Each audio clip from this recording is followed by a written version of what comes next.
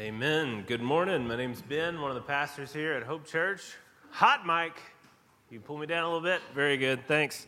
We're going to be in 1 Corinthians today. So if you got a copy of the scriptures, you can turn or tap your way to 1 Corinthians 7. We really are going to be in 1 Corinthians. Yes, we're going to be all over, but we're definitely going to be there thinking about how to both finish this series, What's Palm Sunday, and getting ready for Easter. So we'll see if we can hit all three of those goals in 1 Corinthians 7. If you don't have a copy of the scriptures, please don't panic. We'll have those verses on the screen, or we'd love to give you a copy of the scriptures on your way out. So, in this series, we've been talking about what a man is, what a woman is, what love is biblically. And we've been talking about all kinds of other stuff that kind of go around those topics culturally. Homosexuality, transsexuality. Thinking about the way that we present the gospel in a contested environment. And one thing we've missed or haven't talked about yet is something that a lot of people are in. It's their stage of life, which is singleness. And yet, I don't just want to think about singleness. I want to think about it the way that the Bible talks about it. And the way the Bible talks about it, it paints with a much broader brush than just people who are currently single. It talks about everybody in the way that all of us should be thinking about our relationships and where they're headed, what's going on. Now, if you are just talking about singleness, it is a very difficult thing in this world to figure out. Once upon a time, they talk about how you lived in your village and there was like 7 options, and you would try to find which one of those would have you. And of the ones that would have you, like which one could you maybe get to that was maybe a little better than the others? And you found your spouse, and that was it. And then you got married and you were good to go. And if you didn't have as many options, you also didn't have as high expectations, or maybe different expectations for what marriage would be. Now you can get on an app and you got like 3.5 billion possibilities. And how do you decide? How would you ever decide? I know for Rachel and I, this is not very romantic maybe, but when we were dating, she's sitting right here, when we were dating and even as we were getting engaged, we would talk about that and say like, babe, you're the only one for me out of like 100,000 people I probably could have married. Doesn't sound romantic, but it kind of is true though. Like you could probably marry like 100,000 people. Out of 3.5 billion, 100,000 is saying she's pretty impressive. Now, on this side of our marriage, yeah, she's the only one for me. But we were both pretty heads up about the fact that, you can make a lot of stuff work. Marriage is not supposed to be this one perfect person. That's a little bit Disney Channel. It's more a partnership in the scriptures where God is putting together 2 people and you work together for something else. You're not just looking at each other and saying, is this the perfect person that's going to crown my life with glory, where everyone around me will be so impressed with me and the kind of person I could marry. Now, I got all that also, but that's not what it's for.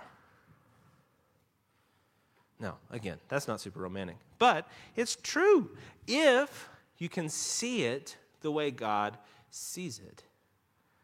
And if you do, and maybe this is comforting for people that are, out there in the midst of the rough and tumble dating world, you don't have to find just one person. You only have to find one person, but it's one out of, kind of a big group.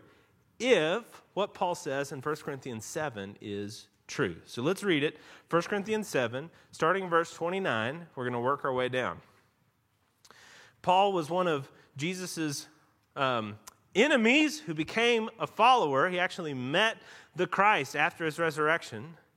He becomes a preacher of the gospel. He goes around to all these different towns and becomes a preacher to the Jews for a minute, and then he goes to the Gentiles in these different cities. And he helped to lead this church in Corinth, then leaves and writes letters back to them, and they've got all kinds of problems. They've got big problems when it comes to understanding sexuality. And so he addresses them about marriage in a couple different places. And then he comes to this point in verse 29 where he says, this is what I mean, brothers.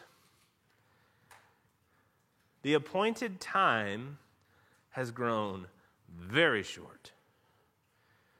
From now on, let those who have wives live as though they had none. Now, here's a great place where you need to read verses in context. You can't just throw that one out and say, hey, those who have wives live as though they had none.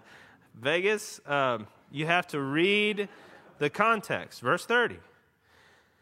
And those who mourn as though they were not mourning.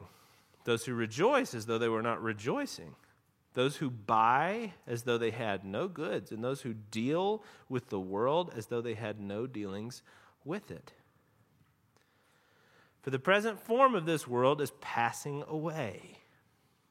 I want you to be free from anxieties. The unmarried man is anxious about the things of the Lord, how to please the Lord. But the married man is anxious about worldly things, how to please his wife. And his interests are divided. The unmarried or the betrothed woman is anxious about the things of the Lord, how to be holy in body and spirit. But the married woman is anxious about worldly things, how to please her husband. I say this for your own benefit, not to lay any restraint upon you, but to promote good order and to secure your undivided devotion to the Lord. What's he saying? He is saying, yes, if you're single or single again, don't despair. But he's also saying, and I think this is the broader message here, he's saying, what is marriage really? It's actually just a symbol of something greater. Something greater that whether you are single or married, you can have. You may already have. And one day will fully have in Christ. If we are supposed to be image bearers, if there's something about us that's supposed to reflect who God is, in the same way marriage is supposed to reflect something greater than what it actually shows the world to be. It is a pretty wrapper on something that's underneath, something that's fuller, something that's satisfying in a way marriage never can be. One day, we're going to open up that wrapper. We're going to throw away the wrapper and have what is the real of marriage. I think part of the problem with either marriages or people thinking about or leaving marriages is that we see them the way that the world sees them. I think the world puts all of this pressure on this one relationship to be the defining place where you know who you are and you know why you're happy. The Bible calls that idolatry. Instead, the Bible points to something greater, something better, something we're not at yet. It's just, Midvale Cottonwood Heights. And as we moved into the Cottonwood Heights home yesterday, we had the moment where we took the kids back to the Midvale home yesterday and kind of walked through it to make sure we didn't, forget anything. And we finished walking through it, and they're sad. And we all sit down in the living room. We left some furniture behind, so they all sat on this little bench, and we were talking about favorite memories, about stuff that had happened in that home. When we moved into that home, we only had 2 kids, and they were very, very young. I remember in our kitchen, we got a little picture of it, so maybe that's why I remember it more than actually the memory, but little Catherine was in a diaper, big old chubby legs, and she was on the kitchen floor, and it was orange linoleum. We hadn't gotten to it yet. Orange linoleum. I don't know why that was even a product that was sold, but it was orange linoleum. And we walked in, and she had quinoa, and it was everywhere. I don't even know where she got it. We don't eat quinoa. I don't know why it was in the home or what was going on, but it was just everywhere. And she looks at us with this smile of like, what could be wrong?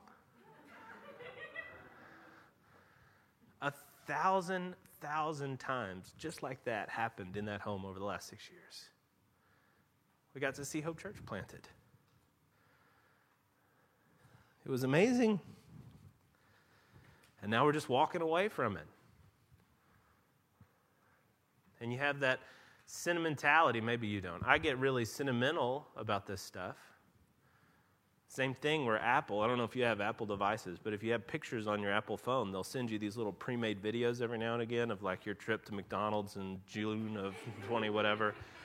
And it'll just be the music and the slow pan of, one thing to the next, to the Happy Meal and the slide. And then, you remember you were in this car at that time. Oh, my goodness, and the stroller.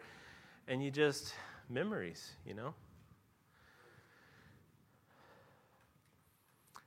And the thing that God has kind of taught me in the midst of those moments, and he's had to teach me, I've had to find something because I do get so emotional about it. And it's what I could share with the kids yesterday. In those moments, you feel something really warm and good because it was a good memory, but you also feel something sad. You're mourning. Because it's gone. It's in the past, right? But the Scripture never intends for us to look back as though what had happened was this great and perfect moment that will never be had again. Just like you can't look at your relationships now and think that these relationships, this is the only real and good thing in the world. And I have to have these relationships, and they have to be exceptional relationships because they're the only place where the good is. And I could tell the girls yesterday what I've been telling myself, what I'm telling you, is that God is absolutely preaching on almost every page of Scripture that the good things that are just hints. They're just vague previews. They're through a glass darkly, a sooty fingerprint, messed up stuff all over it mirror, and you can only barely, vaguely see the reflection of the thing that will be one day.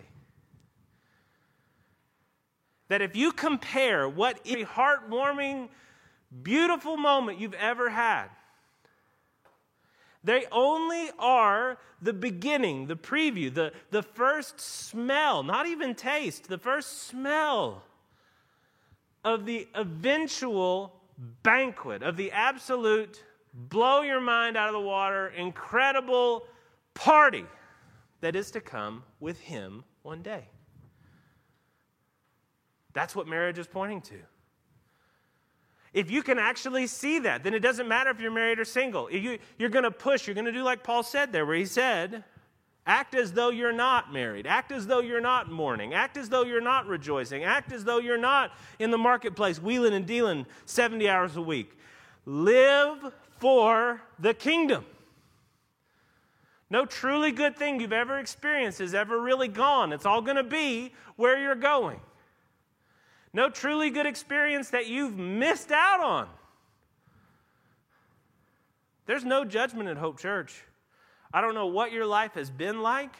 Maybe you are looking back on a life that you say to yourself, man, I really missed the boat. I hope they don't ask me too many questions about my past because I don't want to tell them about the broken relationships that I've had. No truly good thing that you feel like you've missed will ever really be withheld. Heaven is coming. Jesus has promised that he's gone to prepare a place for us. The posture of the Christian is not somebody who makes a perfect life and then reviews their perfect life and shows off to the world their perfect life. The posture of the Christian is leaning forward, pushing towards the day when you'll be with him forever. That's why the Scripture ends with the verses, he who testifies to these things says, surely I'm coming soon. And then John says, for the whole church, for all the ages, amen. Come, Lord Jesus. And then, he's a pastor. The grace of the Lord Jesus be with you all, amen. He can't just finish with but come, Lord Jesus. The appointed time has grown very short.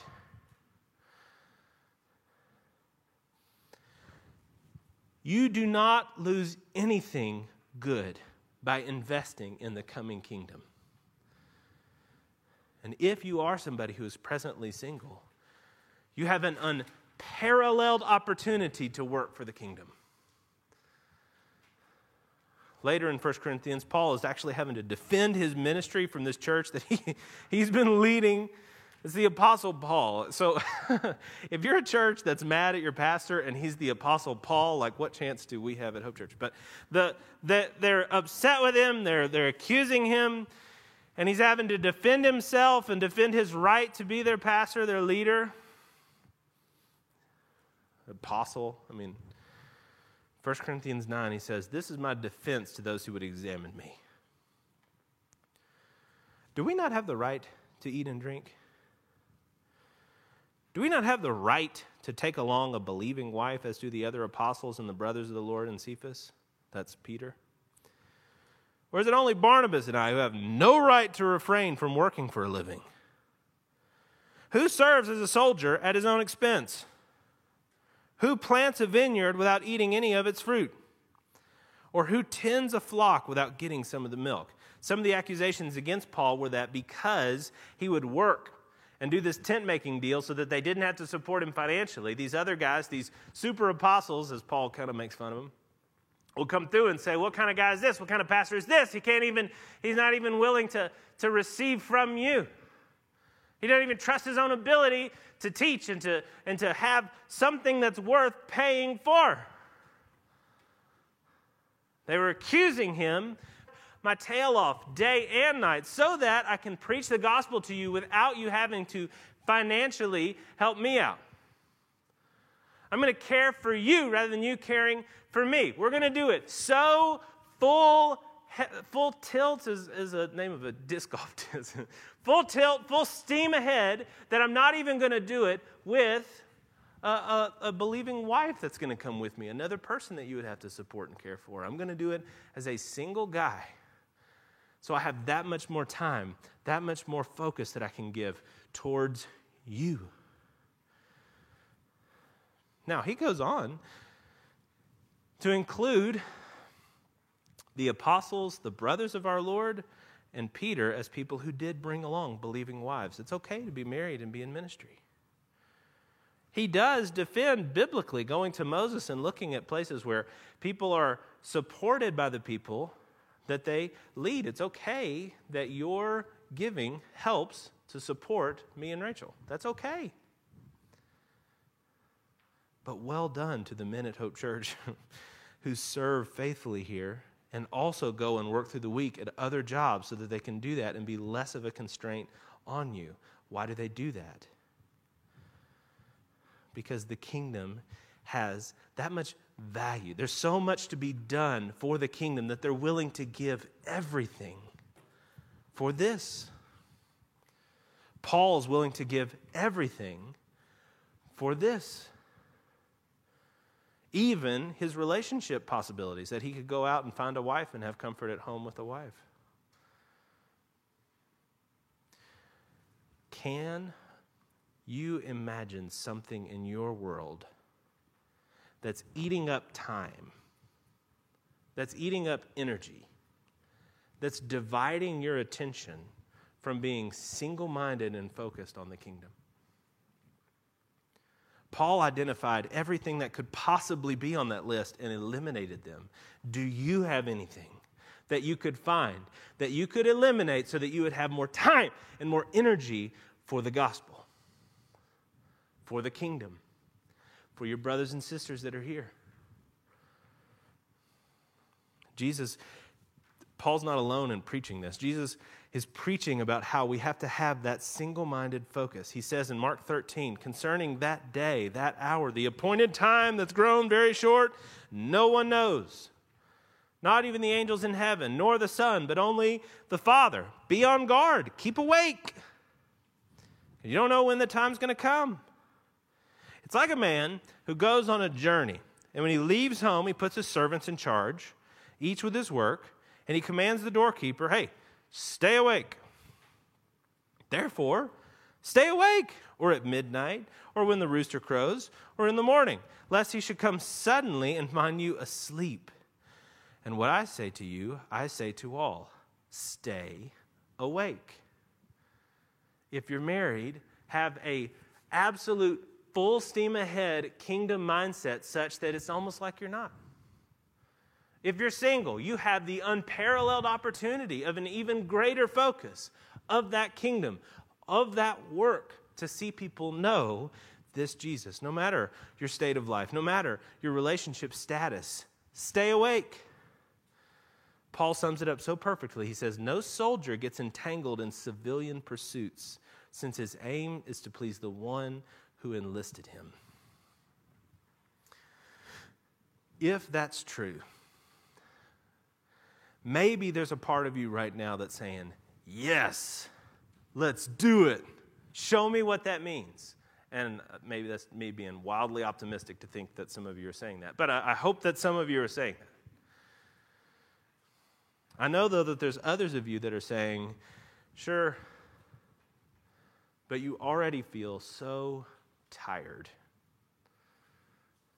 You've taken on big responsibilities. You've gone after big kingdom goals. And right now, you're saying yes, but you're also feeling absolutely exhausted. I felt that this week several times as I've tried to do this move stuff and then also knock out the stuff I need to do for Hope and everything that God's given me to work on. And you look forward to trying to increase that speed and increase the volume of that kingdom work. And one of the biggest pieces that makes me slow down and be afraid of that is just because I feel so tired. But the scripture speaks to that as well. In Isaiah 40, 30, and 31, it's a very famous passage. It says, even youths shall faint and be weary. Young men shall fall exhausted. But they who wait for the Lord shall renew their strength.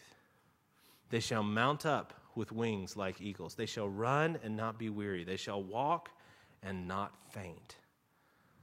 Why? You read a promise like that, and it's very exciting because you think, okay, yes, do that, Lord. Make that happen. How? Why?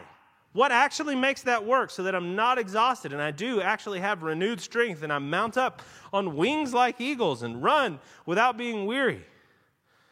How, Father? Well, Palm Sunday. Now, if you don't know about Palm Sunday, David gave a brief description of it, but in the scriptures, there's 4 books that are called the Gospels. They tell about the life and ministry of Jesus. In those Gospels, like half of each one is about the last couple of days or weeks right before, and then the couple of days and weeks right after Jesus' death, burial, and resurrection.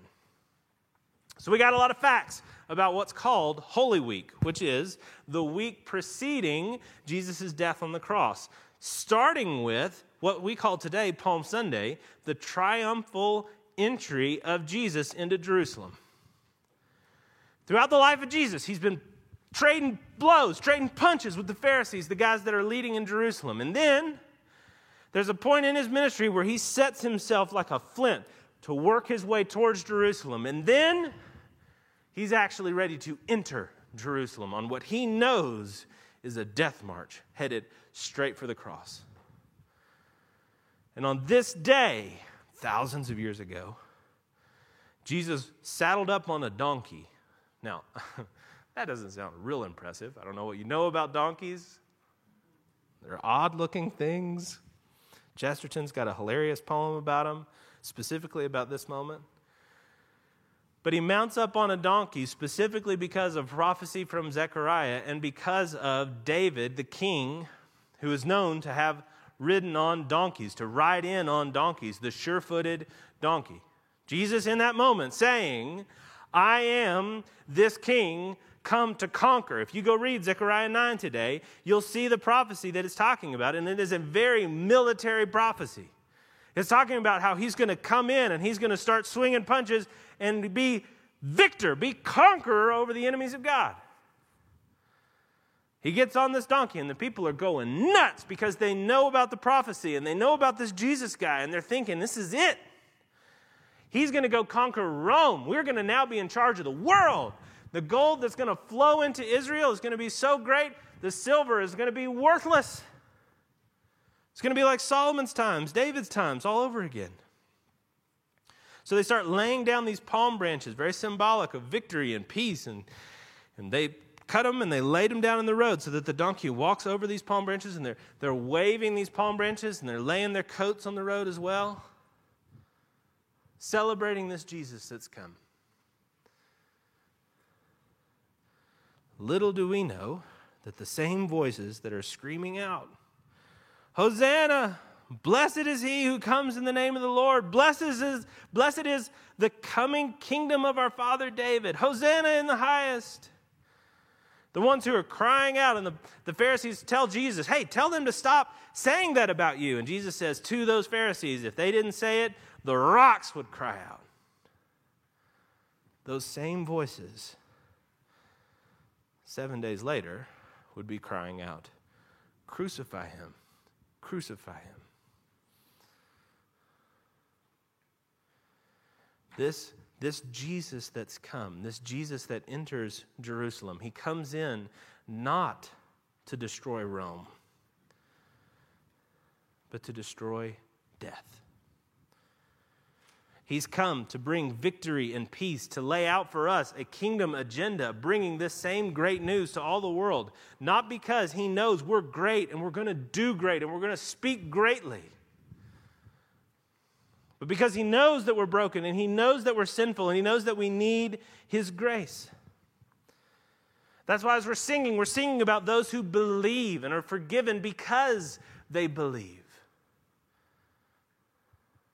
Listen, today, I hope that you gain a little bit greater kingdom motivation to get out there and tell people about this Jesus. Invite them to Easter to think about the resurrection. Think about how you can serve people in order to earn the right to invite them to things like Easter. I hope.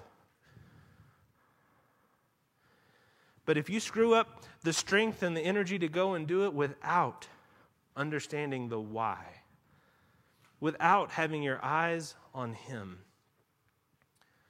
who was hung on a cross in order to give you the forgiveness that you need for your sin, to make the way for us to be brought into that kingdom that everything in Scripture is barreling towards, man, I think you've missed it. If you're like me and you're feeling just exhausted, then, like me, you need to repent and come back to the one who loves you and has forgiven you and has cleaned you. Put down your pride. Put down that part of you that wants to increase as you see him increase, and instead decrease as he increases. And just receive from him. The Lord shall renew their strength. Easter is coming. The resurrection is coming. The life is coming. Do you rejoice at that? Are you overflowing with the vision of that?